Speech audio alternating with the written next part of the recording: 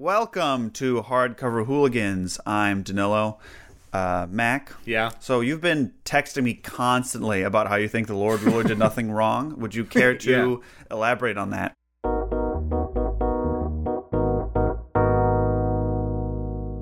Yeah, he didn't do a single goddamn thing wrong because apparently they should never have killed him. What a foolish decision. They've doomed the world. Who could have seen that coming except for anybody who's read a book? Well, we will get into that. Yeah. So, this week we finished Mistborn, The Final Empire, which is the first book in the Mistborn trilogy, which encompasses parts 4, 5, and the epilogue. Aptly named, too. I was curious, because the first one's not called Star Wars Rebellion, right? I was like, well, I wonder why this one is just called The Final Empire. Because I didn't... in the first episode, I was like, man, I'd love to see them take down the Final Empire. But I did not really think that was going to happen. That is exactly what happens in the first book. Yeah, so we ended with the big... Well, here's what we'll do. We'll sort of go through it beat by beat, what we read, and then talk about it as a whole, just so we're not getting ahead of ourselves. Yeah, sure. So we finished with the big tragedy at the garrison, which even just saying that, from what happens in these two parts, and it's like the shortest part we've read, so much happens. It feels like 10 years ago. I know. Oh, wait. Before we get started in this, I did not listen to this part. I did read it with my eyes on my e-reader, and accidentally it froze, and I just started pressing the screen and accidentally bought the next one. And really? I was trying to... Yeah, so part of this reading experience, it felt like I was fighting my own Lord Ruler. I'm trying to cancel this purchase and read the book. And in your metaphor, the Lord Ruler is Jeff Bezos, right? Yeah, yes, correct. Or whoever owns Barnes & Noble... I could be a Nook. I guess you're right. Who knows? We don't know. We don't know until we get sponsored. Yeah, exactly. Though if any billionaire has Lord Ruler energy, it's Jeff Bezos. Anyway, all right. So they're all sitting around talking about the plan and how now there is no plan because the army has failed. Yeah. Oh, yeah. And then we get our first taste of the executions, and they all go to watch because it feels like they feel like it's their fault, and it is. Yeah, had this not... so this book takes place over the course of 8 months, I think. There's a part where Vin, in this section, is like, 8 months ago, I didn't even know what allomancy is. Yeah. Have there been no executions in 8 months? I think so. Kind of happened all the time. Like a regular... Maybe not this many people, but I thought it was pretty regular. I don't know. I don't think any, public executions like that are... I mean, they're not mentioned. I think, the people in the story know they happen regularly, but... I could have just made that up, too, but I swear I thought that it's, a thing that happens, but maybe I'm wrong about that. Maybe they did mention them, but we haven't seen them. But, these are the ones where, it is a direct result of the rebel army that they created. And we find out that Vin's dad is the Pope. Yeah, he is the Pope. Yeah, he's bad news. Yeah. Thank God she picked him out in a crowd. Although it doesn't really matter or come up again or is important. I mean, it is important. Right at the end. But he is, literally in the last, 5 pages of before the epilogue. Well, and it explains why she's so powerful, because, he's, the most, quote-unquote, purebred, obligator who has the allomancy powers. But he's not a Mistborn. Isn't he? Or is he? I think he is. He's a purebred, but we don't ever see him do magic. No, we don't. He gets stabbed a little quickly, I think, before he can start using his allomancy. That's true. Yeah. But anyway, so this is the first time we get a taste of the Lord Ruler. He shows up in a really edgelord, pitch black carriage. Yeah, super he sure ominous. Does. And we get the huge wave of just emotional allomancy that just wipes out everyone's emotions, and it's super depressing. The executions happen. Oh, sorry. Here we get another reminder that I don't get why nobody believes her, even though obviously Kelsier can feel it too, but that she is being affected even with her copper on. Oh yeah, because the Lord Ruler does it. But I guess they don't. I don't think they know or understand that it's allomancy. Right, but Kelsier does. And you have to assume that Kelsier feels it. So then why is Kelsier that can't happen? You're there too. I wonder if it's if I was gonna explain this away, it's like I would assume it's like a blind spot. You know, it's like, oh, he's like a different thing entirely, so he doesn't follow the rules in any way. Therefore, that's sort of like he's the exception. Yeah. Well, no, I don't mean why. It's just I don't understand why Kelsier doesn't believe Vin. It's happening. It happened to him too. Unless he doesn't notice. I mean, we don't really get, to be fair, we don't get Kelsier's perspective when that stuff is happening, and he doesn't comment on it, because he could just be really that depressed all the time, so he doesn't know when it's the Lord Ruler or when it's... But that is also never mentioned. But that's how I would probably write this off. But it's just something I noticed. I was like, really? Like, okay. Well, the executions happen, you know... This stuff's like a big deal at the time when you're reading it, but like we have like the end to talk about. So it's like, that's true. Executions happen, but then Kelsier's like, we're going to keep going the plan. It's actually all going according to plan because the garrison has, distracted. He's like, I brought you here to show you this on purpose. It would have the opposite effect on me, I think. I'd be like, I am fucking out. I don't want to end up like that. I don't want to keep doing that to people. Just random people are going to die. Oh, yeah, and I think it's important that it's just random people. Yeah, it is specifically not the friends and family of the rebellion. It is just Ska that have been rounded up and are being brought to execution. And I think we're supposed to feel that the Lord Ruler here is being evil. Yeah, I think so. Yeah. Well, I thought it was interesting that he doesn't get out of his carriage here. And I was like, oh, maybe the Lord Ruler is not a real guy. Because we haven't seen him yet either. Kelsier has, but he could be lying. I don't know. He's like he's like 3 obligators in a trench coat. Yeah. He's a Mistwraith. A Khandra. Ooh, he could be a Khandra. Kind of is. And then we learn about the last metal, which is gold, which is very confusing and strange. You get to see a past version of yourself if things turned out differently. Useless except for the ending of this book. It is useless, except for the reason that they all need to have 2, so obviously the 11th metal needs to have gold. And it's so, like, I don't know, with this part of the story, like, I guess, yes, if there's a future metal, then I guess there should be a past metal. And but it's not. It is the most soft, magic-y part of this very hard magic system, which is why I always felt it was weird. And I'm just like, okay, fine. There's a 12th. Oh, there's that. Yeah, there's a couple more. Oh, yeah, that's true. There's one that Vin does not ever remark on it, but she does eat a metal that takes away all of her metal, and it doesn't occur to her that that's another metal. She's like, I guess there's just these 12. And I'm like, what about the one you ate? What about that one? There's a lot going on. And so they meet with Marsh. We learn about the soothing stations, and that's what I was talking about the first episode. Like, there's a lore magic reason where the Ska are, like, comically beat down. There's almost that line, like, Vin is like, they are hilariously depressed. It's almost like that verbatim. And she's like, I always wondered why. That makes sense. So that's what I was thinking about. There's another ball, but this one is a little different. Wait, no, that's later. There's too many balls. There's a lot going on. Yeah. This is where you find out where House Venture mines the adium for the Lord Ruler. Oh, yeah. That's at this ball, because, Ellen is the dumbest human being in the whole world and just spills every secret to a woman he's met 3 times. But, he just feels like he can trust her, Yeah, I guess. Isn't he supposed to be like a philosopher king? And he's like the dumbest guy in the universe. Him and Hammond would get along really well, I think. Well, you were telling me how you were like, the second section, you're like, none of the characters rooting for you except Ellen. And you're like, it's probably because we haven't gotten to POV. And then we got our first POV of Ellen. And so... When it switched... There's a page break, and then it's like, Ellen walked to his... I was like, no. And I think that... It's fine. I don't think I think he is just about the same, and we don't learn too much about him in like inner monologue than he hasn't already said out loud. He doesn't have like he's not like Kelsier where he's doing cringe comedy, and he's not like Vin where she's always talking about being betrayed. Like, he doesn't have like a really repetitive thing that annoys me, so it was all right. And it only happens like twice. Yet. Yet. Yeah, and he's not like a annoying philosopher like Ham.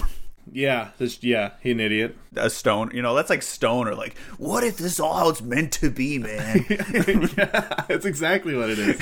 And Ellen's dad hates him and wishes he was dead. Yeah, it's really funny. What a terrible dad. Like, just a truly... very like ripped out of a children's book evil dad, evil stepmother kind of situation going on here. And I love the name Straff. Like that's awesome. That's such an evil name. I imagine him as Charles Dance, who plays Tywin Lannister in Game of Thrones. Absolutely. Like that's him. And then Ellen gets some spies to follow.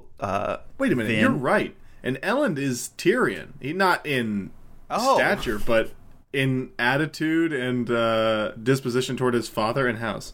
Yeah, we're looking to clarify. Ellen is tall.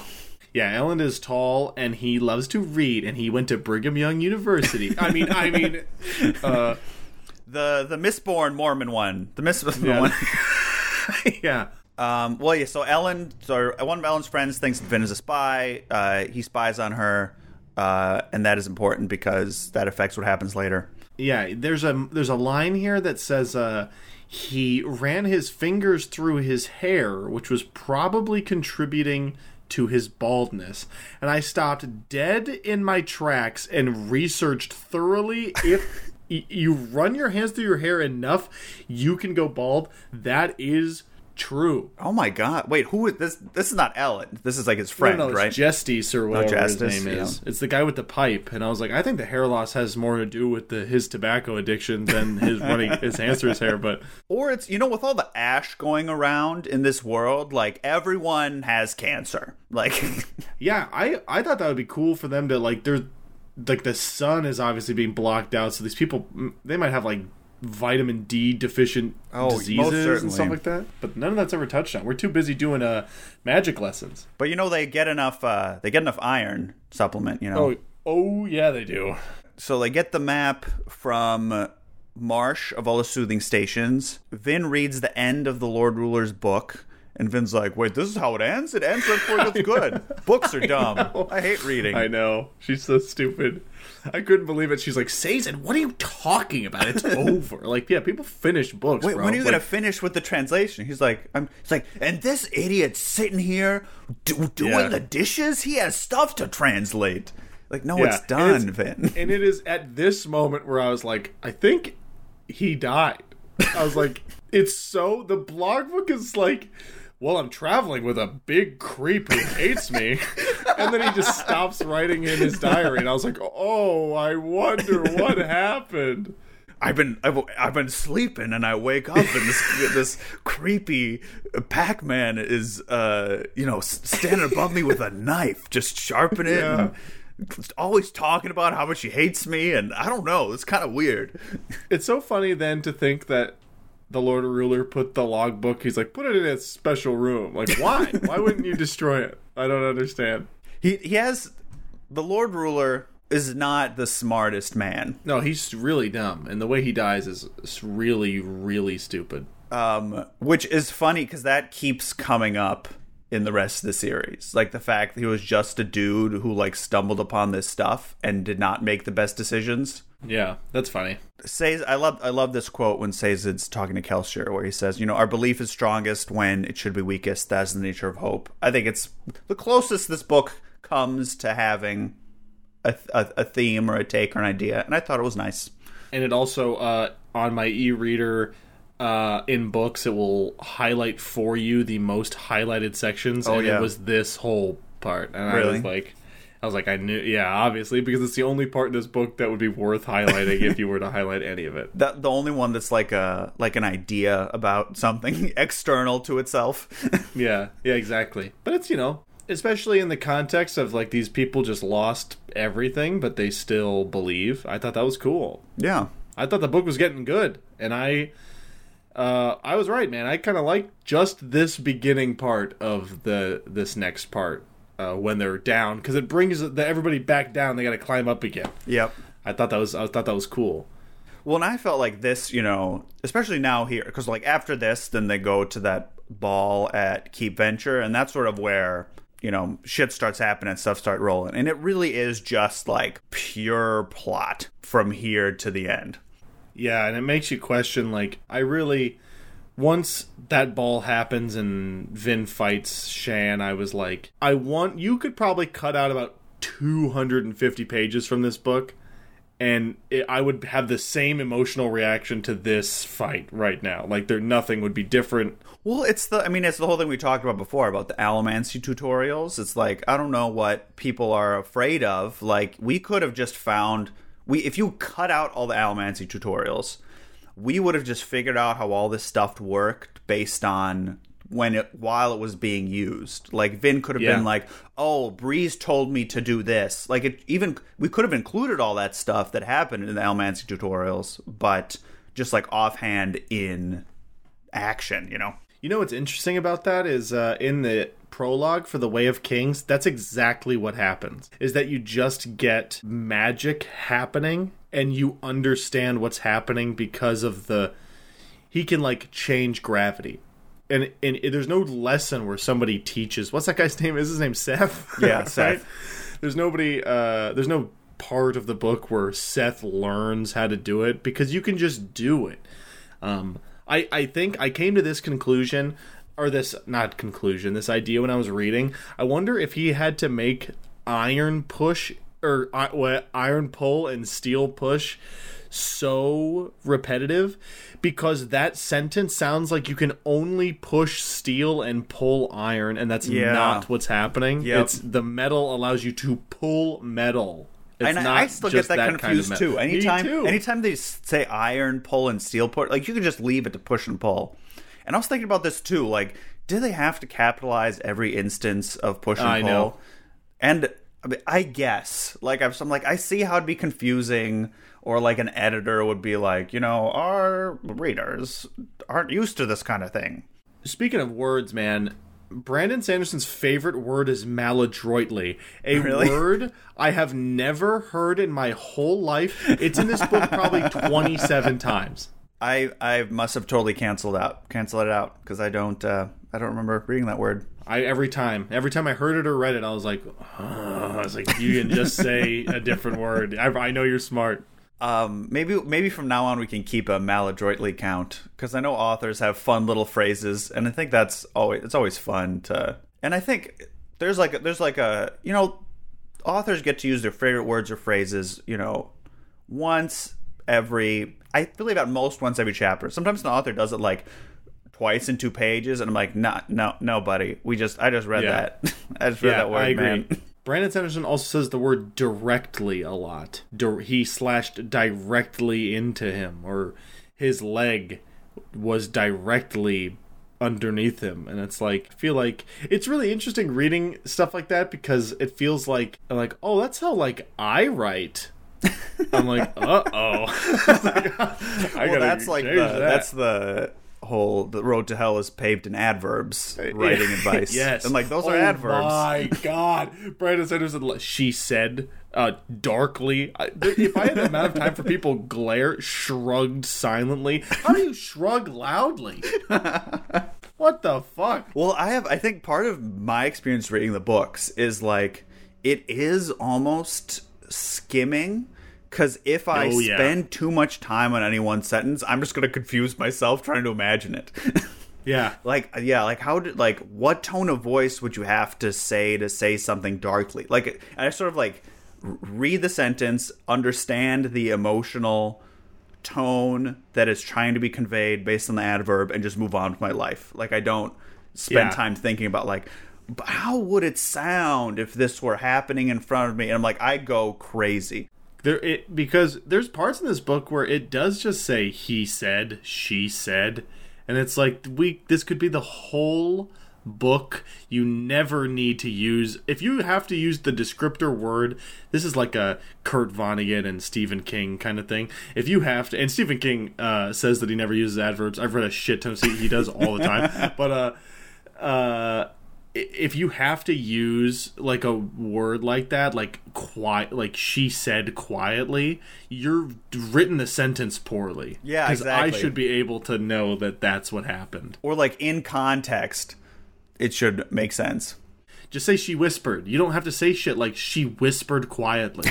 Like, yeah, no fucking shit, she whispered quietly. She was whispering, but she was really yelling. She thought she was whispering, but she was really yelling. Yeah, everybody was so embarrassed. Everybody heard Vin. Anyway. So now here's where the important ball happens at Keep Venture. Yes. And Vin is like, oh, what a fun ball. And everything's really tense and awkward. And it turns out that this is the last ball for a while because everyone sort of knows that there's going to be a house war. Pretty fucked up. I'm surprised anybody came. Yeah. Or wait, hang on. Wait, don't they learn it? Do they learn that? They learn it at the ball, don't they? And they arrived late. Yeah, that's what happened. They arrived late. Yeah. And they didn't know that. I imagine they got word that it was the last ball at the beginning, and so then they made their allegiances known. Yep. And that rat bastard Ellen breaks up with Vin. Big breakup. Yeah, it's kind of a funny scene, I'm going to be totally honest. Where he's like, it's just really, this is like a YA romance novel. Oh, completely. Well, it's also funny because that ends up being almost my favorite part of the book. Yeah, I know, me too. Like these balls. Like, it's great. You show up at the ball and you're like, oh, this is another one. And then you're like, what? What's going on? Who knows? And like... Yeah, because this is the part of the book where stuff happens. This is the only sections of the book where people aren't doing tutorials or having thief meetings. Well, the plan takes a year. We had lots of we have so much time on our hands. Oh, man. We're busy with recruiting meetings. Then I want to see that. I want to see that and have it not be a lesson. No, but they're all boring. They're all just like the one that Kelsier went to. It's Breeze in the back, and there's like, oh, the lady with the red means to make them angry or whatever, you know? Yeah. Yeah, I know. It's so stupid. I mean, it's, It's fine. I think it's stupid. This is also we found out where that the woman named Lady Kliss is not actually a gossip. She's actually very smart and uses her information for good purposes. Yeah, which I was really confused about this part because I was like, I feel like the court gossip would just also do that, leverage her gossip for information. So It took me a while to realize that. I'm like, oh no, she's done like a heel turn. Like she's she's revealed herself to be evil. Well, look, we all assumed. The turn is like, oh, we all assumed she was just a gossip. Or no, I guess not we all. Vin assumed that.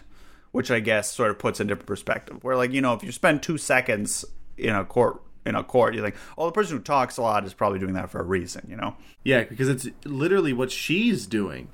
She's spreading misinformation. I just don't get why that was so surprising. So I think it's surprising to Vin, which I think I originally was like, well, yeah, duh. Yeah. But, I guess from the point of view of Vin, it kind of makes more sense. That's true, I guess. But she's got the inside scoop on poor Ellen Venture. the inside scoop on just how much Straff Venture hates his son. Yeah. Yeah, really. Straff Venture has paid to have his son killed in his own home by his former fiance. Does he think that he's not gonna get the finger pointed at him? So I think there must have been a sentence about this of like what the play is. Oh, sure. I think he did it through channels that wouldn't have made it obvious that it was him, or in some way where like it would benefit both House Venture and House Ilario, who assassinates him, to like do that, because I guess aren't they allies? And then so if one of them kills him, maybe frames another house, and then that's an excuse to like do more. I guess, I don't know, there's something like that. Oh wait, he needs to get assassinated so that we can have a cool action scene. Well, and I always really like this sort of stuff where I feel like, even though I've read these books, like Sanderson does a good job of like catching you off guard with like, oh, you think this is just, this is going to be normal or expected, and then all of a sudden it's like the whole other stakes are different. Like I like that with like the army of like, oh, now something's like unexpected is happening, and same with this, like it comes out of nowhere, like Ellen Venture is getting murdered now, and then we have to like deal with it. Yeah, I did like that. But Vin successfully kills Shan Ilarial, who was the assassin. Yeah, by doing easily. By doing an ADM fake out, which I thought was pretty cool. Yeah. That's like a fun Sanderson detail where like, you have the magic system and you're like, okay. And then, but you find these cool ways to use it where she like she turns it off to make it to make Shan think that she's out. And then she jumps in, lets her guard down, and she turns it on again and kills her. Yeah, she does. It's like one of those things where people in relation to Star Wars are always like, how come they don't just turn their lightsabers on and off again when they're fighting to like surprise each other? And it's like, shut up. But in a case like this, I thought that was cool, because I would have never thought to do that. Yeah.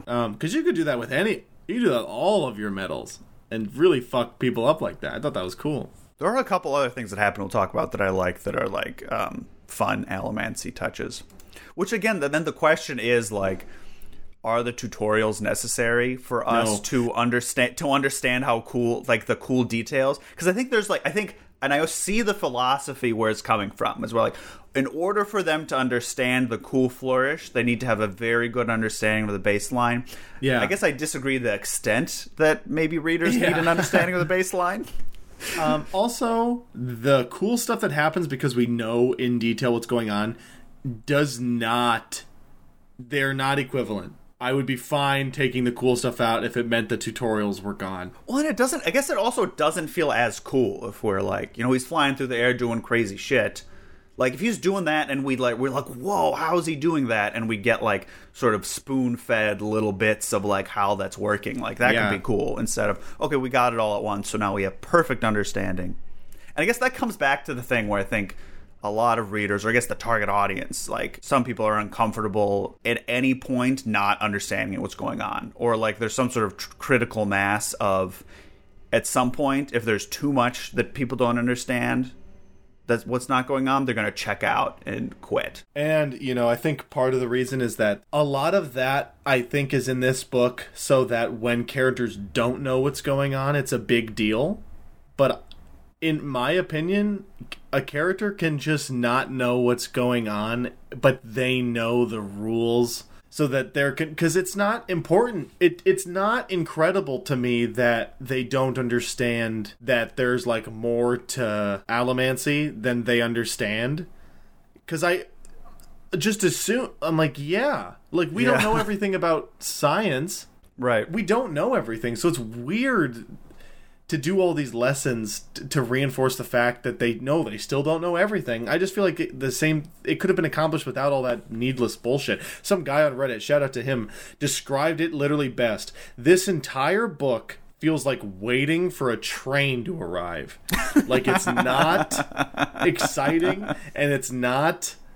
it's just like, fuck, this train is taking a long time. And you're relieved to see the train, but it's not like a train and then you get to, like, it's your surprise birthday party on the train. No, it's just a train and you go home. It's just you're finally... Yeah, and I think that's probably why, like, any sort of relief you get in this last part, we're like, okay, finally stuff is, like, picking up and, like, happening in a way that is engaging. It's just because the rest of it was so unengaging. It's just because we've been starved for so long that finally something, you're like, oh, thank God. Yeah, which, it's an idea in pro wrestling where people say, it doesn't matter how good the show is, it just matters how you leave them. That's true. Like, a lot of pay-per-views, will be like fucking 4 hours long and they're kind of boring, and then the last bit is like the coolest, craziest shit you've ever seen. And so then you go to your friends and you say, it was the best pay-per-view I've ever seen, because it's like the freshest thing in your mind. And that's my hypothesis for this book, is that people are like, this is really good. I'm like, no. I think you're totally right. I think it's you just finished reading it.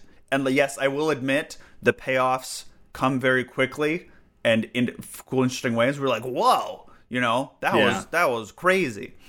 But after the assassination, or the attempted assassination, Vin has an outburst at Kelsier when she, like, comes in from the thing. Yeah, fucking finally put that fucking dickhead in his place. Which was, like, great. It would have been great if that happened, like, halfway through. Or she just called them all noblemen without titles. I thought that was cool. Again, approaching a point of view on something. But she apologizes for it, and Kelsier's like, "Oh, people say dumb stuff all the time." And I was like, you just did. Well, and you just had a high emotional thing, so I understand why you, a teenage girl, would be all worked up. I could not believe that they don't talk about it. They just talk about other shit, man. Right, we'll talk about quote unquote themes at the end when we get there. And now Vin and Kelsey are like, now's a great time to go meet Marsh again. And instead of Marsh, they find a big pile of blood and guts. I was so excited. I was like, no more Marsh scenes. I was like, yes, fuck yeah. They don't check the body though, or like, is there no discernible features of the corpse anymore? I don't know. I think it's just blood, and then they're like, oh, he could still be here, and then they leave. Oh, was that? Oh, I thought there was a body. No, I think there was a body. Or there are pieces of a body. Oh, okay. And it's revealed later that I think there's pieces of several bodies. And I think they were just there. Emotional moment. Oh, they could still be here. This is fresh. Vin grabs the map, and then they get out of there. Right. But no corpse of Marsh, really. We don't see him die, so that's a rule, you know. If you don't see the character die, don't count him out. And then Kelsier gets so mad that he goes and destroys the pits of Hathsin. Yeah, why didn't they just do that first? Yeah. You could have done that the whole time. It was so easy. Well, I think that wasn't even part of the original plan. Bill, here's what I think. I think Kelsier was going to do that eventually. Yeah. But if the idea was always to plunge them into a house war, just do that. Like, I don't get why you didn't do that fucking first. I guess it's a timing thing. Because they wanted to do the house war at the time when the garrison was gone. Oh, so would have caused the most chaos. They had to, like, time it well. So I think that was sort of the thing. But he did at no point say that he was planning on doing something like that. Well, I guess also, to argue with myself, a big part of the plan is to control the production of atium. Yeah. And you can't do that if you blew it all up. But it was just the reaction of the crew when he does blow it up that they seem really hype.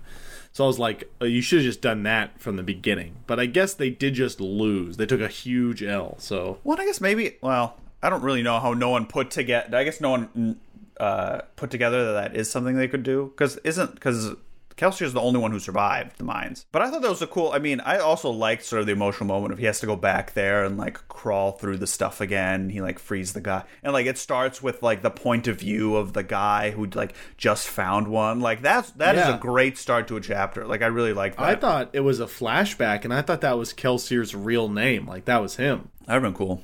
But no, it's just a guy. It's just a guy named, what's his name, Raymond? Did I make that up? Raymond. I thought it's like Wayland or something. Oh, it's Wayland because he was reading it. Yeah, I was like, what the fuck? This guy's name is Raymond? I couldn't remember. Raymond.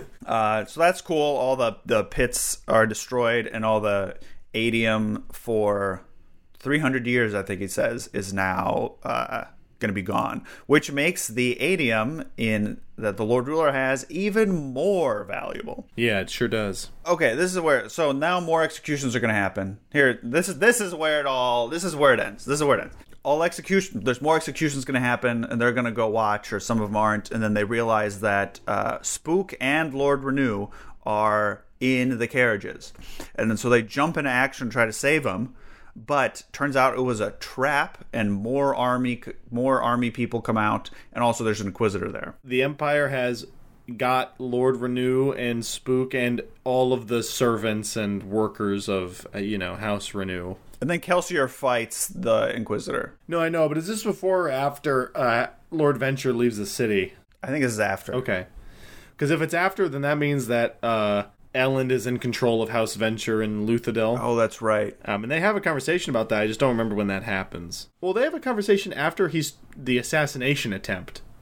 And that's when he's like, we're leaving, so you come with me. But so they gotta save people, and Vin is like, what are you, fucking crazy? And she's right to say that and have that opinion. And then Kelsier's like, what are you, some dumb fucking idiot who'd never had any friends growing up? Like, that's essentially the line.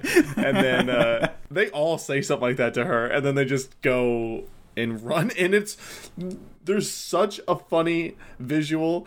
Kelsier is sprinting towards the bad guys, and Ham runs the opposite direction. And you're like, I was like, what the hell? But he's going to go get the army. Luckily, Kelsier put that together and wasn't just like, what the fuck, man? Yeah. The ultimate betrayal. It was Ham all along. Yeah. Ham's the Lord Ruler. He's the Lord Ruler. No! He's definitely a Lord. He's definitely Lord Ruler apologist adjacent, but he is. He definitely is. So I'm surprised he showed up again. He was like, "How about we just talk to these guys on Twitter?" I'm just asking questions, guys.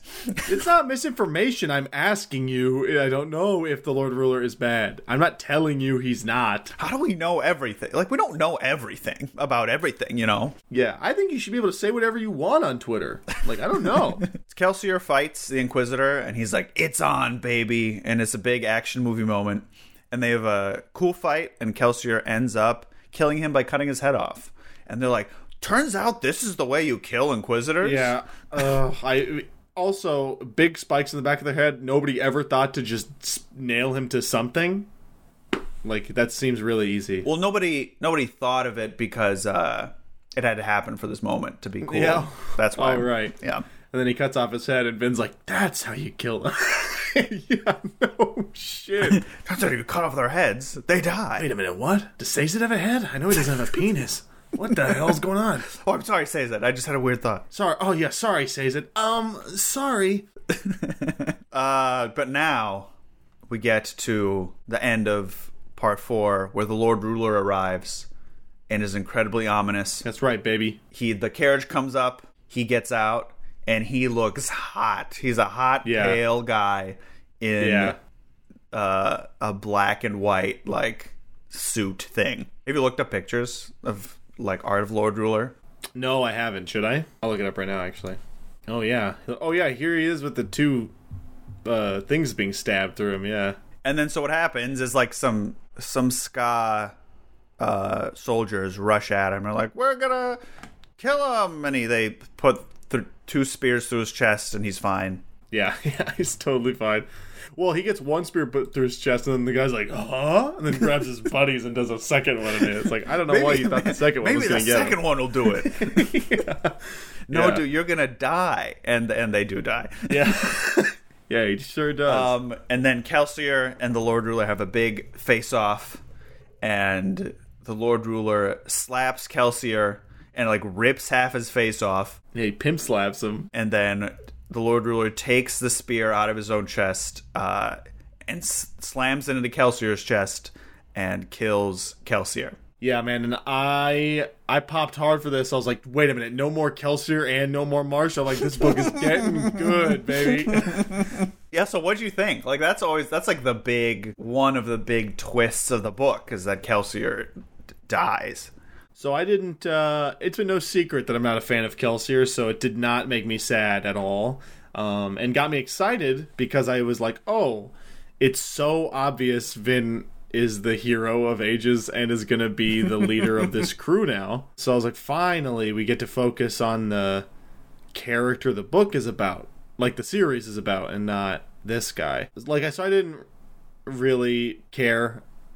I get that it was sad, but I was not a Kelsier. I'm not a Kelsier head, so... And also, no shit that happened. Well, I think it's one of those great, like, I don't know, like, I feel Sanderson is good at these, I don't know if they're, like, strictly emotional things, but, like, the sort of, oh shit, what now moments, you know? Like, yeah, what certainly. now what? Now that, like, this big thing has changed that was so essential to, like, what the plan and what was going to happen, like, now what's going to happen? You know, and this is one of those moments too, where it's like a big, like, oh, now what is this going to be about if he's not driving it? That's true. So I guess I was interested in, like, what the hell's going to happen next, because at this point we're like 30 pages away from the end of the book. I was like, oh. And this is where I really thought, I was like, oh, like, all the books are going to be about the Lord Ruler. Incorrect. Everything gets resolved in 30 pages. So now that is the end of part 4, and part 5... everyone's sad, but this was actually Kelsier's plan all along. Yeah, it sure was. He leaves them a note and everything that's like, if you're reading this, that means I'm dead. I couldn't believe it. Surprised it wasn't like a VHS. And he has a map. It's like, here's all your assignments. Well, the characters are being sad or whatever, and then literally across the street, some guy's like, I think he's Jesus Christ! And then they start a religion in front of their eyes. So convenient that they were standing right there for that. And it's great that he also has, wounds on his arms, just like our Lord and Savior Jesus Christ. Yes. Yeah, it's not so... It is... Well, I was thinking about this, right? And I was like, Brandon Sanderson is Mormon. I didn't do any research about this. Is there a Kelsier-like figure in the Mormon mythology that he's supposed to be? I think it's Jesus Christ. Yeah. Well, we can talk about this later, as I think, like, you know, if this book has a take or an idea about something, I think it is sort of about, you know, religion, faith, and belief, you know. I don't know if it's a particularly subtle or interesting take, but I think that is what it is. But it's there, you know. Yeah. It has something to say about that. Yeah, I agree. I have a hard time believing that's all it took. Okay, so the reason people love Jesus, Jesus came back. Yeah. Well, no, and this is what happens. He doesn't come back because the Khandra like reappears. I forgot about that. You're right, and that's like You're the right. big. He is just Jesus. Oh my God! Is Jesus Christ a Mistwraith? I gotta tell the Pope about this. The Pope needs to know. The Pope could be a Pope's Lord Ruler. Oh my God, he could be a Pac-Man. They call him Pac-Man. Pac-Man eating the ghosts. Oh my God, Pope Pac-Man. Pope needs his power. Pope needs the power pellet to eat the ghost. Pope gets the cherry. Dude, there's so much art. It's still open on here. If you just look up Lord Ruler art, all of the pictures are him being stabbed twice. There's this kind of cool one where Kelsier and the Lord Ruler are facing off. Yeah, where the Lord Ruler just looks kind of bored. Throne room does not look as interesting as I imagined it. That's kind of how I pictured it, though, because it looks all like misty. That's how the window is described. I imagine the window's like a lot bigger. Oh, maybe you're looking at a different picture than I am. No, I'm talking about like in my head versus what I see like the art is of the throne room. Yeah, none of this is canon. Only what's in my head is canon. I think Ben is gonna kiss Ellen, and they're gonna have a kid, and he's gonna be the most power. Oh, wait a minute! Did I just talk? I just accidentally stumbled upon the plot. Well, I guess we'll find out, but.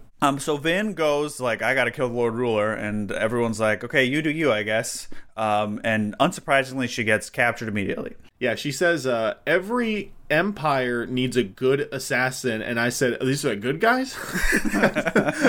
I said, what? I mean, you know, if you're gonna be in charge, people gotta die, and that's just what separates us from the Lord Ruler, huh? Yeah, I think a better writer could make that a lot more interesting, but it really seems like I'm supposed to agree with Vin here.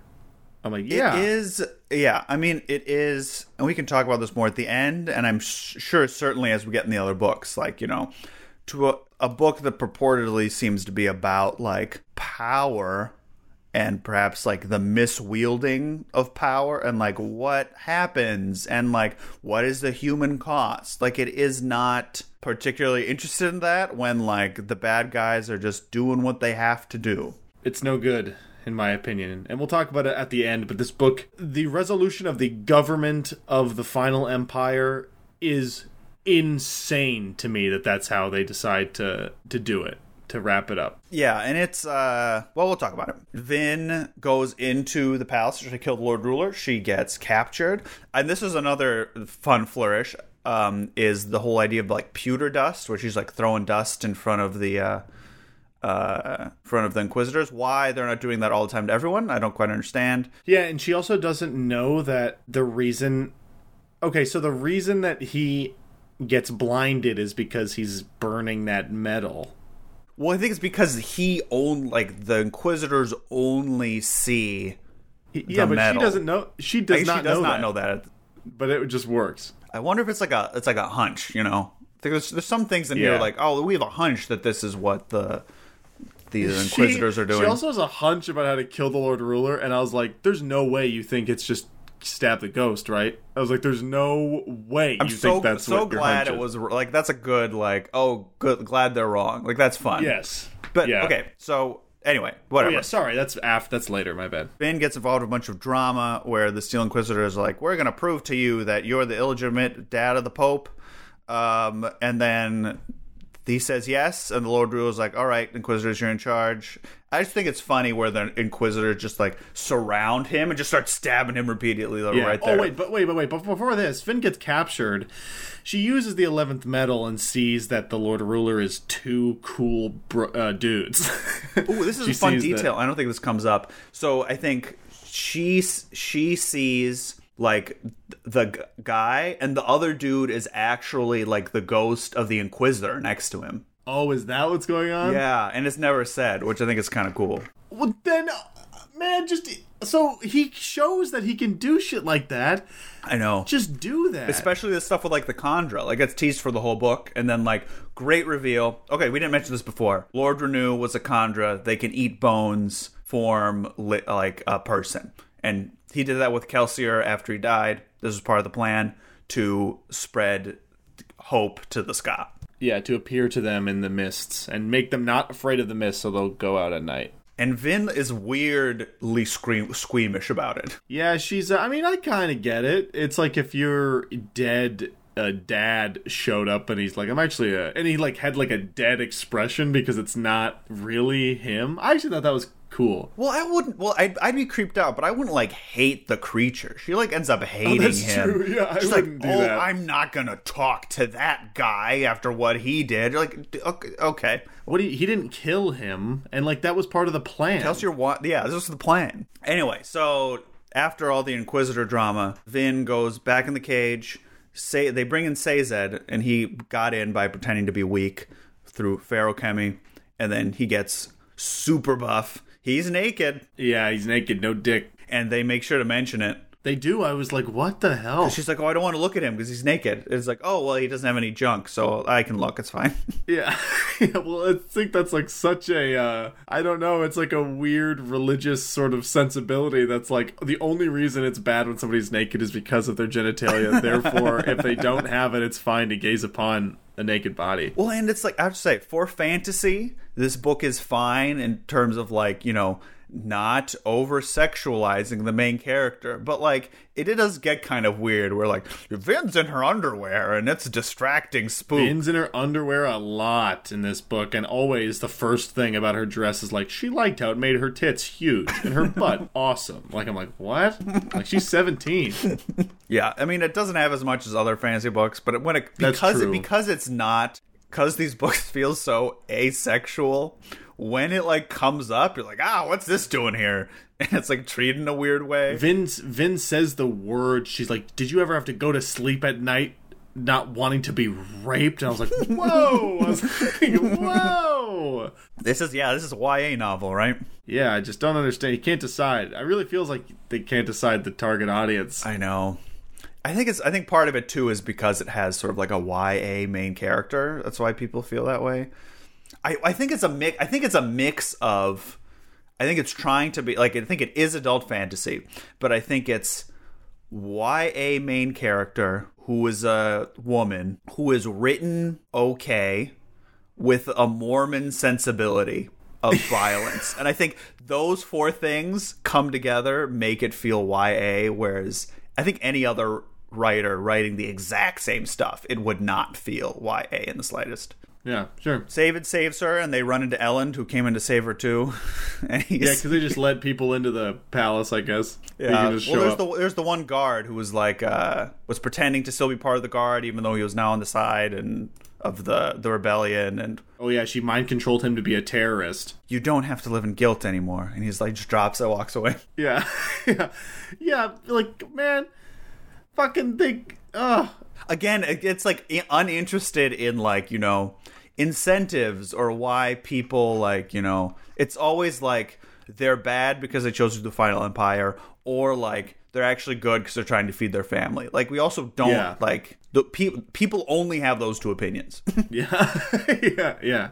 It's a very binary world that really desperately, truly wants to be gray, like morally gray. I think and the more shades of gray that are attempted to be found, the more obvious binaries that there are. Yes, I agree. There's more than two options for everything. But now, we find out that Reen did not betray Vin, which I had completely forgotten about. But he still left. No, I think he got captured by the Inquisitors. That's what happened. Oh, is that what happened? That's what he says. Oh, okay. I thought he left and then got captured. I don't know why I thought that. But yeah, all right. He got captured. He still beat the shit out of her all the time. That does not redeem him at all. I don't get it. Again, it's trying to be morally gray, and instead it's like okay, I don't know, stupid. Weird. Yeah. I guess. I don't know. Yeah. He was okay at the end. Yeah, I don't know. But now the Lord Ruler and Vin have a big fight. And who comes in at the last moment but our boy Marsh? And he is a Steel Inquisitor. Yep. And turns out all you have to do to kill Inquisitors is press the off button. He's going to rip their spike out in the middle of their back. Like, okay, so if metal is in you, can you not even sense it? Or can you just not use it? I don't think you can sense it. Well, this is implied that if you're powerful enough, like the Lord Ruler, like you can. I know. But I mean, like, if Kelsier, for example, a not very powerful Mistborn in comparison to the other. Yeah, I don't think you can sense it. I don't think you can even sense it. Because I was going to say, nobody ever realized that they're covered in spikes.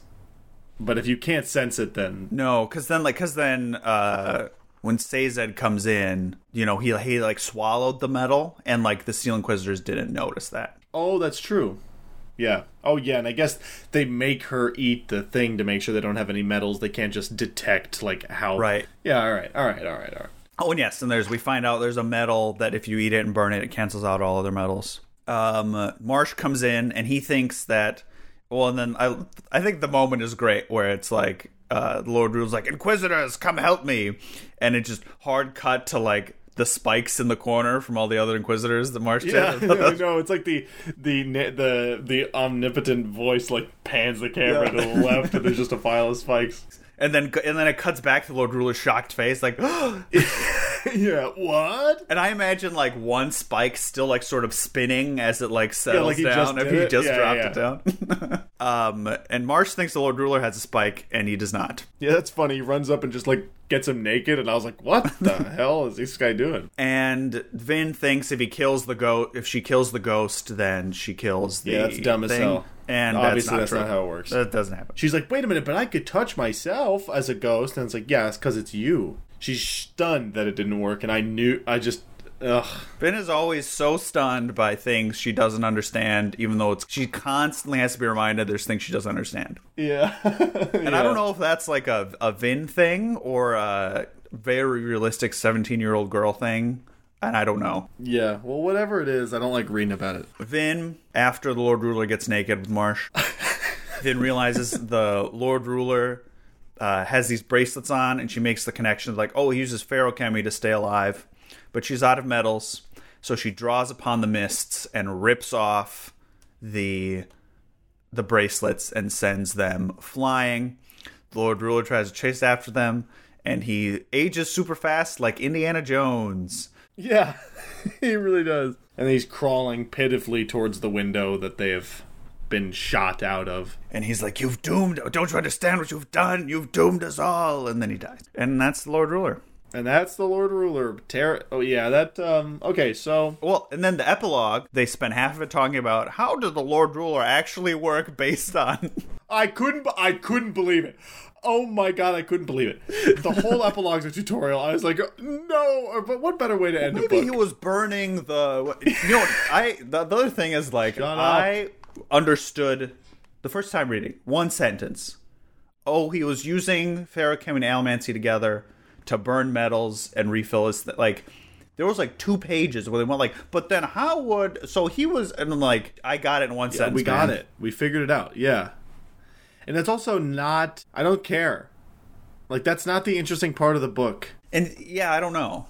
Because, like, Vin figured it out, right? That's why she killed him, basically. Yeah. Like, that's all that... He's dead. And also, they're, like, so stunned. Like, he's the guy who invented allomancy. Why are we all so shocked that he can do it? Like, it's just so fucking stupid, man. Like, obviously he can do both because he could do one and then he discovered the other one. Yeah, like, well, and obviously, yeah. Well, I think it comes to the, you know, that whole, like, I wonder if trying to write like a blind spot where like, oh, the Lord Ruler's like the god, so like he's different, but then it turns out he's not different. You know, he's just still following the same rules of the magic system. Yeah, he just has both. Which I guess is, I don't, maybe is interesting to someone.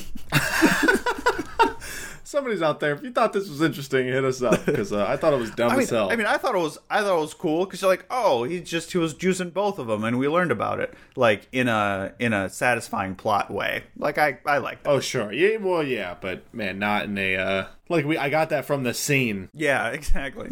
But they have to talk. They have to do a post tutorial to make sure you understood. Yeah. It's the worst Marvel post credits scene I've ever seen. It's like if they did the post credits scene. And then Iron Man, somebody was like, hey, and what did you build your suit out of, actually? It's like, I don't care. Let me walk you through the plans of my suit. And so they're thinking about, like, oh, the Lord Ruler's last words were kind of concerning. I wonder what that's all about. Yeah, I wonder.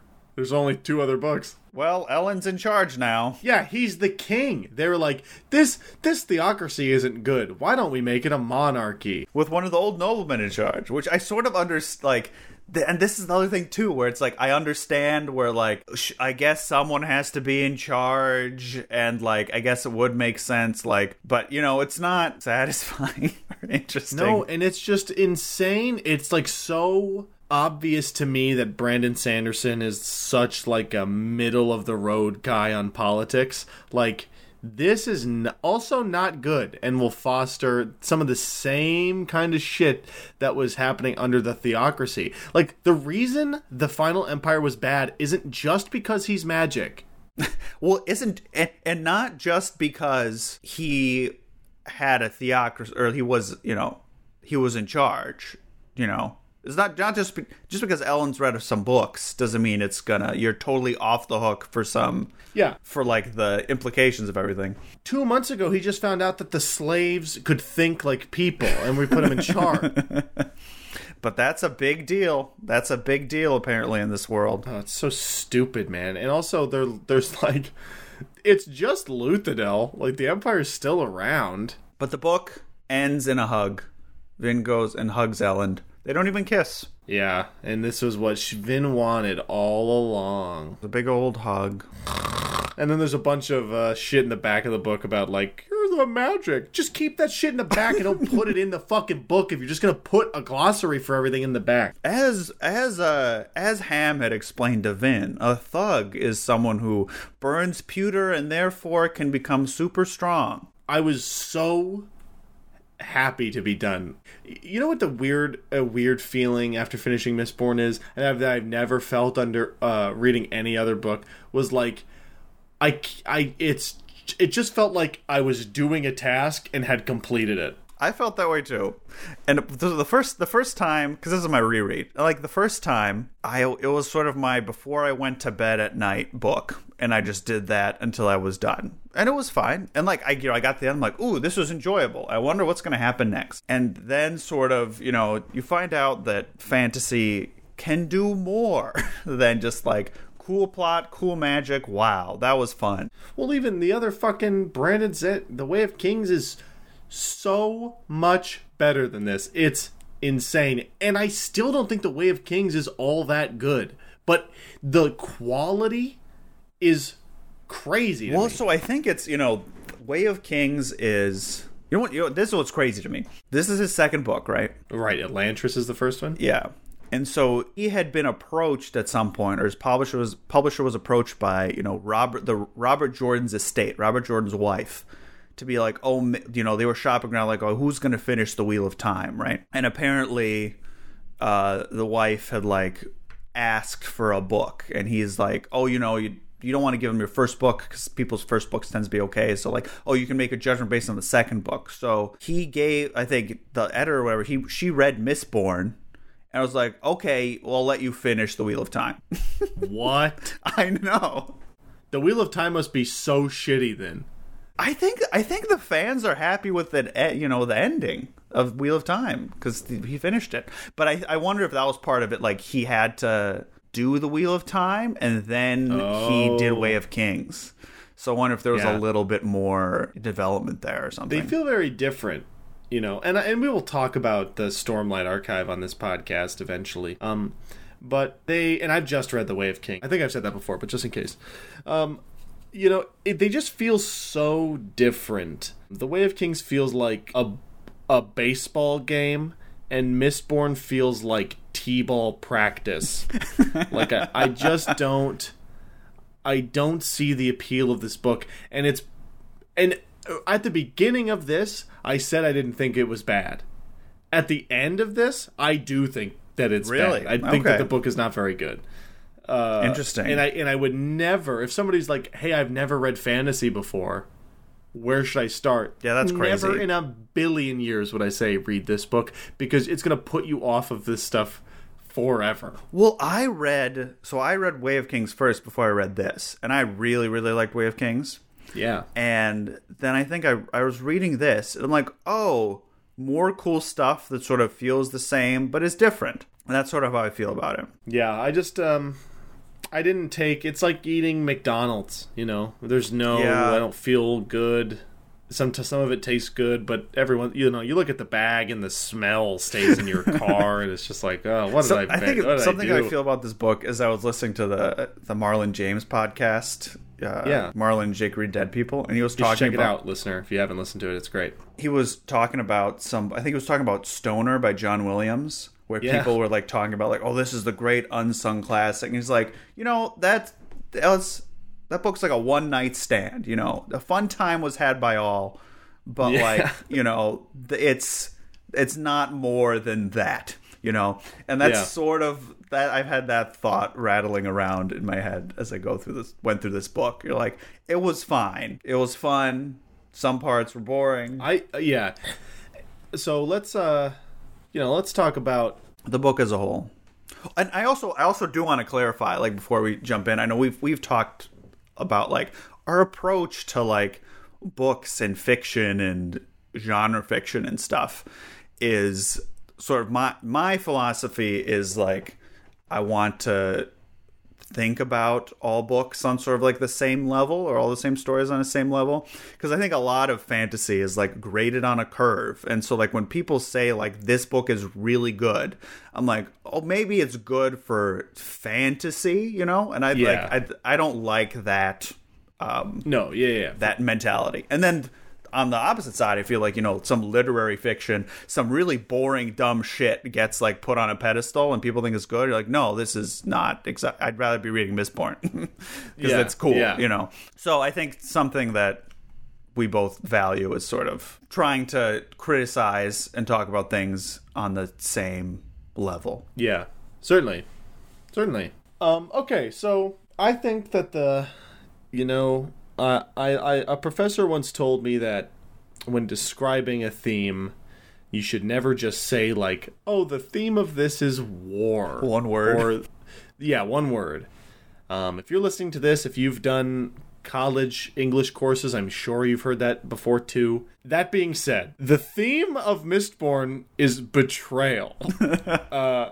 Well, I would also say, like, if we're wrapping up to like faith, like the sort of like the trust, betrayal, faith, religion thing, Yeah, it's the whole belief. Jesus was betrayed by Pontius Pilate, or by a Judas.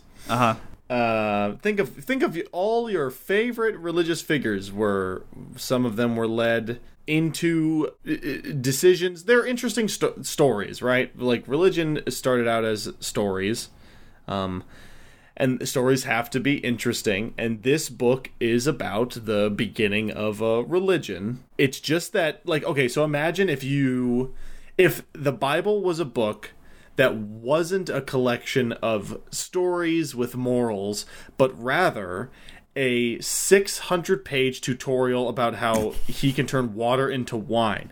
Now, the people... Someone has to do... I'm thinking about that. Someone's to go through the Bible. Oh, this is a great idea. Okay, whoever's listening to this, don't steal this. Someone has to go through the Bible and invent a magic system where everything in the Bible can happen under a coherent, hard magic system. Yeah. I'm going to write that down. That's really funny. That's what, this book... we are the people who are like, we are the Ska who see Kelsier as a religious figure, similar to like how if you're a Christian, you see Jesus as a religious figure. I'm sure you would not see it favorably if you were there or if you were reading a book about the specifics. That doesn't mean that the book doesn't have to be interesting in its own right. It's just that this book isn't very interesting because the story about that religion being founded, I think, it's just a fucking book. It's just stuff that happens. It's just a book about stuff that happened. It's just waiting for the train. And that's what I was thinking too. Is like, I remember my first reread through the book, or my first read through the book was very much like, oh, what's going to happen? What's going to happen? What's going to happen? And now, like, rereading it, I'm reading it like I sort of know what's going to happen. So what is this book even about?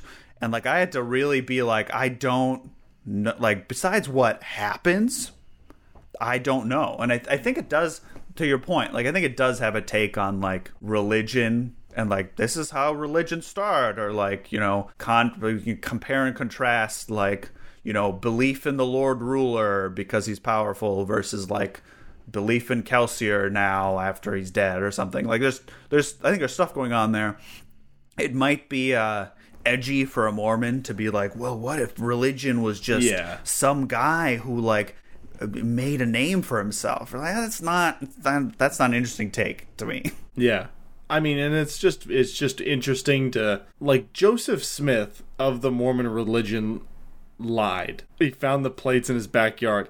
And it's very funny for Brandon Sanderson, a Mormon, to write a book about a liar who started a religion about himself. Well, I think I give credit to him. I think that is what he's trying to explore. Like, I think, like, if this book is at any point reflection of the author, like, I don't think it's about metal magic.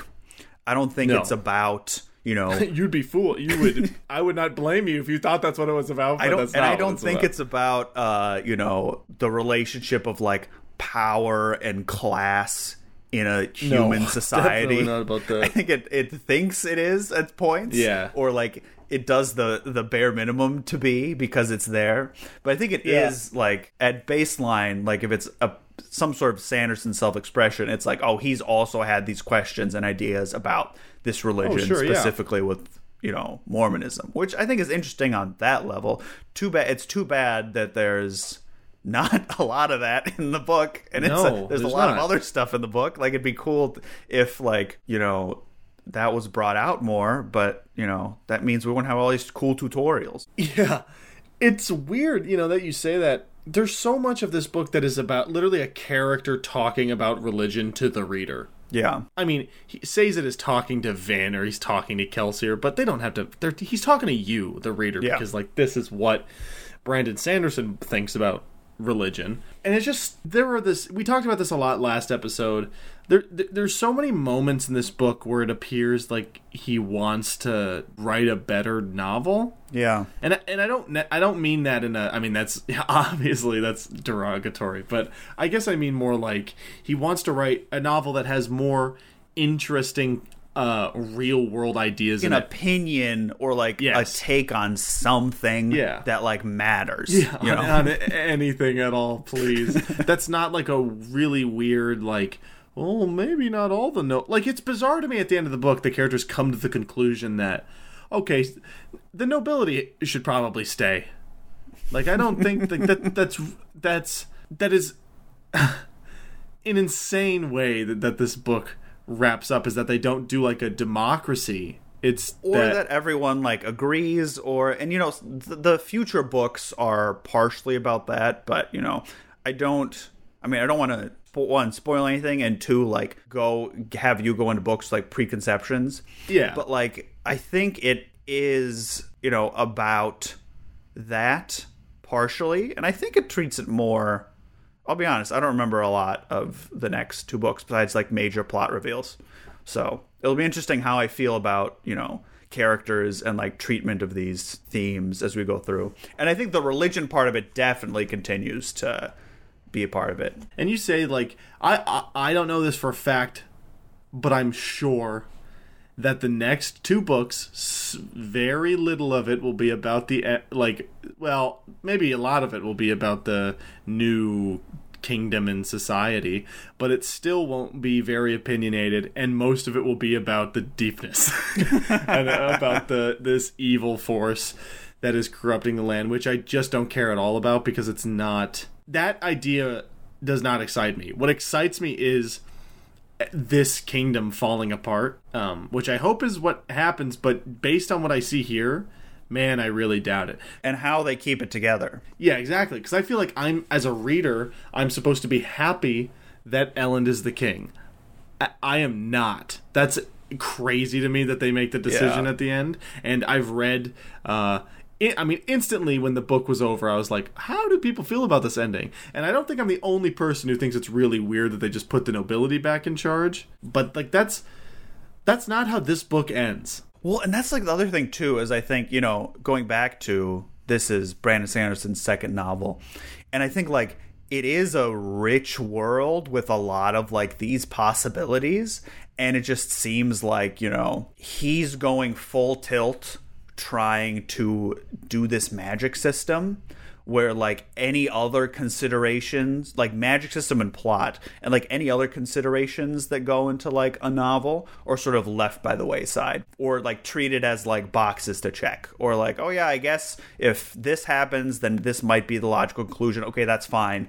I have to worry about how exactly the Lord Ruler was using Ferrochemy and Allomancy together to stay alive. But yeah, I don't know. I would have never finished this book were it not for this podcast, and I would have never read the second one were it not for this podcast. I would have looked up what happens. I mean, we will be reading them. Yeah, we will be reading them, and I'm excited to figure out what we find. I don't remember a lot about what happens, how I felt when I was reading it. From my like emotional memory, it doesn't strike me as exactly like this one. Well, that's good, because I didn't like this very much. and I think it's better. I think that it's better. Okay. And I would definitely say if you like books, it is worth it for the grand finale of the third one. Because that's interesting that you say that, because I looked that up. I was like on Reddit, because I just typed Reddit after the sentence because I knew somebody would have asked this already. I was like, I didn't like the first book. Are the other two better? And somebody asked that essentially the same question, and they were like, no, the first book is the best. Like, that's what people think, which is nuts to me. But that response makes me think that I will like the other two more because I didn't like this one. I mean, possibly. I think it could be, like we're talking about, like the amnesia of the last part. Is because, like, I think too, I'm like, damn, that was a wild ride. Like the last 100 pages. Yeah, but I guarantee goddamn to you, there's going to be a new magic system that I got to learn. And I don't remember, because people say the second one can be a bit of a slog in the middle, and I think that's because character stuff is happening. Like, I strongly remember, like, there's a lot of character stuff happening. I don't remember, like, the quality of it, or, like, if it's actually subtle or interesting. I think it is much more so than this one. That is sort of my vague memory of that. That's good. I feel like, I know, unfortunately, I'll just come clean about this. I am aware of another love interest being introduced. I don't know their name. I don't know anything about them. I don't know their gender. I don't know. I don't know. But I think I know that they're dark and edgy. They're no Elend. Oh, that's right. I forgot. Okay. I'm like, who are you talking about? And that makes me... Okay, so... If that is the direction of this book, if the next book, I don't think Brandon Sanderson is very good at writing characters. That being said, I love the ball scenes in this book, and that's all that is. Because I think it's just like very popcorn like. And it's like the politicking part of it too. Yeah, which is interesting. So if that's what the character stuff that people find boring is, I kind of look forward to that, because at least something's happening, and at least I don't give a fuck about allomancy. So if I know pretty much everything, I don't think there's 10 extra medals hiding. If there are, I think I'm just gonna skip. I'll just read I'll be like, what is this? Can somebody else explain this to me in a YouTube video? And I think another part of something this book suffers from too is, like, it is originally like a concept novel. Like his whole, now we can like talk about this if you've read the book. His whole idea is like, oh, what if like, you know, the chosen one, they had a world happened where like the wrong person was the chosen one, you know, like it wasn't the guy in the journal. It was the angry Pac-Man got all the, I can't say that without thinking of, or the yellow guy, the video game. But like, oh, what would happen if like this random kind of angry dude got a bunch of power? What sort of world would that be like? And then like adding to that the whole heist novel, adding to that the whole start of a Jesus religion, adding to that the whole like betrayal thing, adding to that all the allomancy, you know, it's too much. Adding to that like court intrigue, so it is a lot, and I think that's why a lot of it feels surface level. Here, we don't need... Okay, so that as an idea is... I don't think it's wholly original, but I think it's cool. Like, oh shit, like... It's essentially, what if Frodo failed? Yeah. And then, like, Sauron is in charge. It's not exactly like that, because people think that... Then people would need to think that Sauron was good to begin with. It's not perfect, but the bad guys won, and the good guys think that they're like, what happened? Like, that's the mystery. So, God, there's just so much in my brain right now. Fucking, this book destroyed me. I feel like I'm getting soothed. I can't think straight. And I would also think I'd be guilty of being like, oh, you like fantasies? Try Mistborn. I think people think about that because, oh, here's a magic system that takes you by the hand. Like, that train is not leaving the station without you, honey. Like, that is what this book is. And I think, you know, some people need that, and some people do not. Another thing to add to, like, the pot is that I think it is trying to be a standalone novel and also trying to be the first one in a series. And I think he didn't... he probably didn't know. And he probably didn't know, like, when he started or had the idea. And, like, I think he'd also never written a series before. Like, his last novel was a standalone one. So it's sort of like, oh, how do you do this sort of... It's doing a lot of things at once. Yeah, you know, what you said about the Way of Kings, you're probably right that he learned a lot of that on the Wheel of Time, because the Way of Kings feels like this in Mistborn, nothing happens, and then in the last 30 pages, everything happens. Yeah. And in the Way of Kings, stuff is happening the whole time. It's not just in the last 30 pages. Like, the thing I remember most about the Way of Kings is not the fight at the end of the book. Like, that is not... I am much more interested in, like, oh, what is she reading about she's like a spy at this weird place, and there's this other guy who's sad. I mean, hey, Brandon Sanderson loves a scraggly cave where people die. I don't know what's going on with that. That seems to be a recurring theme in his work. But this book does... You're right. Like, this does not feel like planting the seeds of a series. It just... But it also does. Yeah. It's super weird to talk... If you haven't read the book and you've just listened to us talk about it, I think if you listened to all the episodes of this and you found yourself being like, oh, wow, that doesn't sound very good. It is fascinating. Like, I still think you should read this book because it is fascinating to me. Like, what is being attempted here. And it's really popular. So, like, I must be an outlier. But I really feel like I'm not. I don't know. It's weird. Or, you know, part of it is, too, is, like, you know, the people it's for read it, enjoy it, and finish it, and talk about it. And the people it's not for, you know, don't get past the first half. Like you were saying, true. Like, if we don't read, if we weren't here to talk about it, you wouldn't have finished it. Yeah, I definitely wouldn't have. I think my honest recommendation, like, is if you like fantasy and been around the block, you know, it may be a little overhyped, but I think it's still it has its value.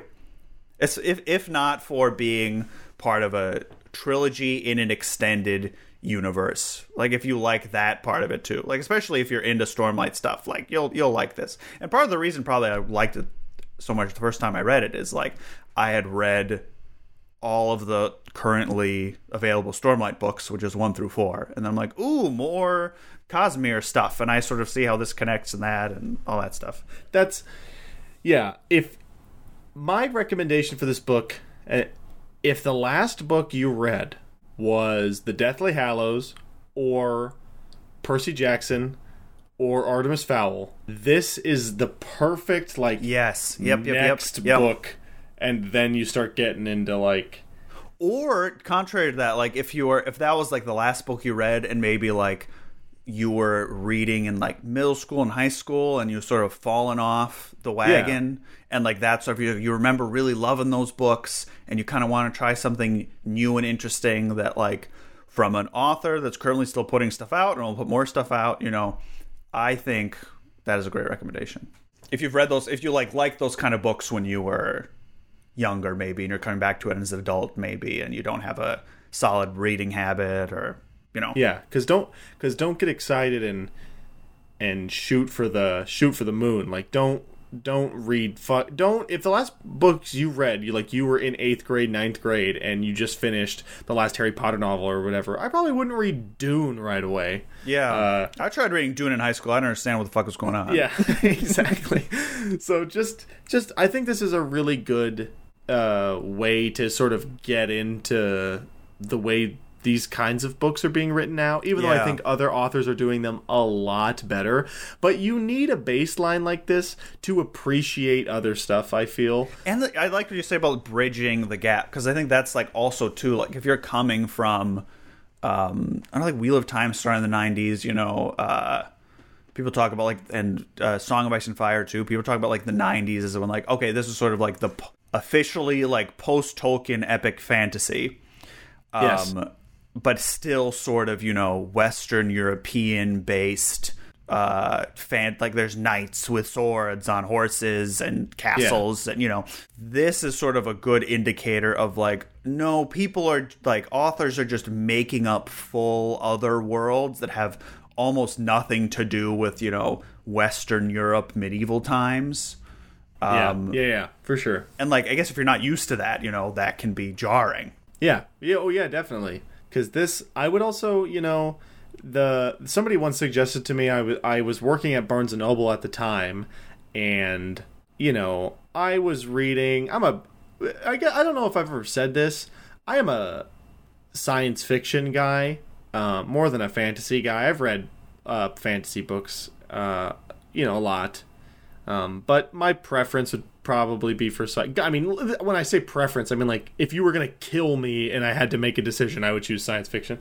So when I was working at Barnes & Noble, I was working my way through some Vonnegut, and Vonnegut is not purely science fiction, but and Philip K. Dick and Jeff Noon, and I was like, oh, you know, it's been a while since I've read a book about swords and whatever.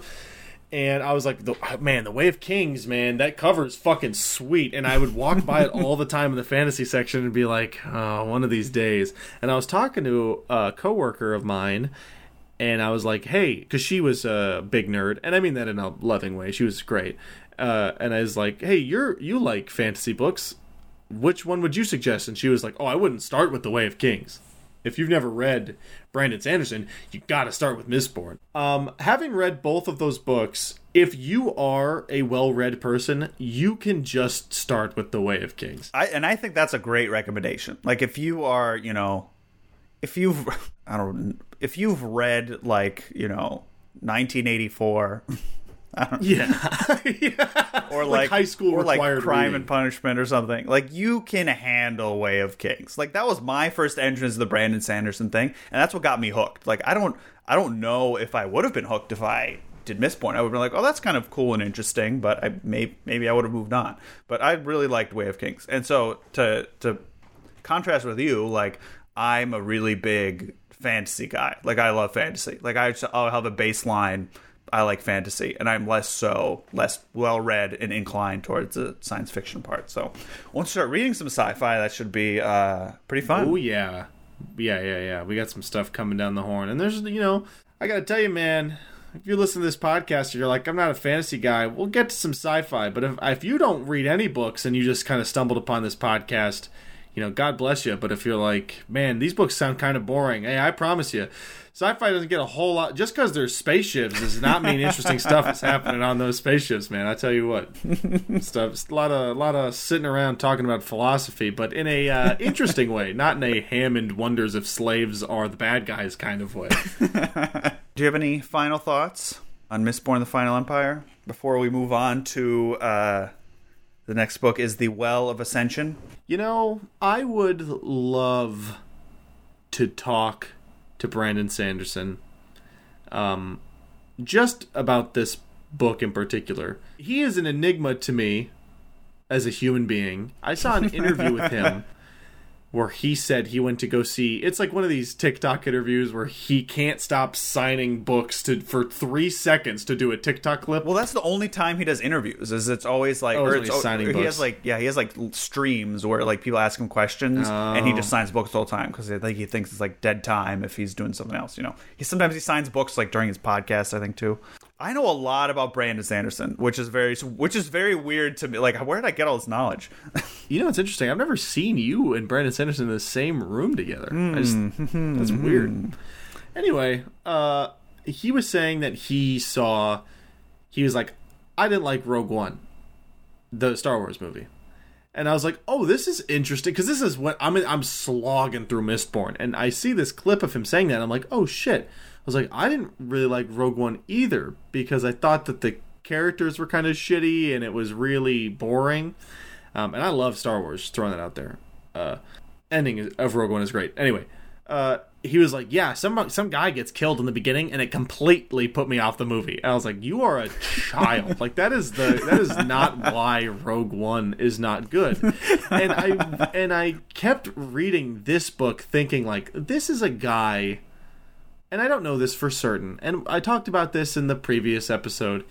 I imagine Brandon Sanderson was a pretty sheltered guy. And I think this book is what happens when a sheltered man who grew up sheltered in a zany religion. This feels like exactly the kind of book by exactly the kind of author that Brandon Sanderson is. I don't mean that as a diss. And if that sounds like something you're into, then I would definitely pick up Mistborn, because it's got some ideas. But I don't think Brandon Sanderson has the worldly knowledge enough to make those ideas super interesting yet. He wrote this book in 2006. He's doing different stuff now. And I think, I've watched some of his like lectures and thoughts, and I think he is, because he's like gone back and he's trying to get Mistborn made into a movie or whatever. He's like writing the screenplay. I think he is very aware of some of its issues to the extent that you can publicly be without undermining your own work and book sales. Yeah, he's not doing a JK where he's not post like Vin is actually gay and she's actually black. She's not doing that. Yeah, this book has some weird shortcomings, and I think that just comes from he's got a weird life, man. He's a famous fantasy author, and he's part of a famously like insular sort of religion. It's weird. And this is before he was famous. Like, it was still like, this is not. Yeah, I think really what made him famous was everything that came after this, which was like Wheel of Time, and then this was like 18 years ago or whatever. Like, I couldn't believe that. Oh, that makes sense then, because I couldn't believe that this is the book that made him famous. I refuse to believe that. It's not. I don't think it is. Okay, all right. That's good to know. It's good to know I'm not crazy. I think it's the book that people recommend, and I think people only recommend it because it's shorter than Way of Kings, which I think is a dumb reason to recommend a book, but I guess, you have to know who you're recommending it to. All right, Danilo, what do you think about Mistborn? Rereading it, would you say that to somebody listening to this who maybe read it, you read it like, what, 5 years ago or so? It was only like 2 years ago. Oh, okay.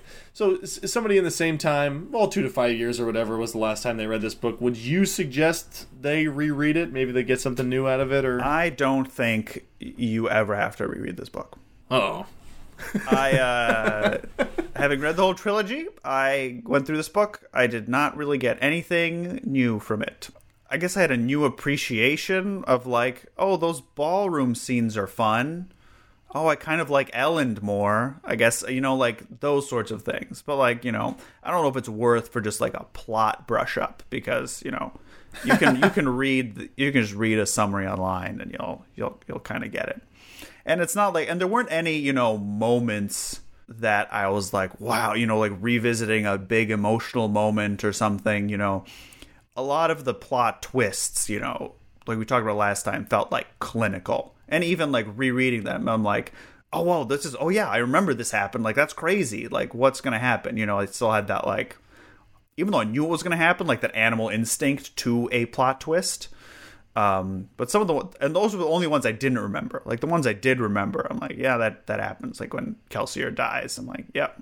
Oh yeah, sure. You did not have a visceral reaction. You're just like, yeah, it's not like I'm not like reliving it. It's very like I'm watching the train go by, and I'm like, I've been on that train before. Yeah. I'm sure it's fun. Yeah, trains are cool, man. And with that, we bid you adieu, and we'll see you next time reading The Well of Ascension, Book 2 of Mistborn. And who wrote it? Oh, Brandon Sanderson. Oh, no way. Is the same guy who wrote all 3? Same guy. He wrote all 3. No, I thought it was a different guy. Like, different guys directed the Marvel movies. Oh, shit. Fuck.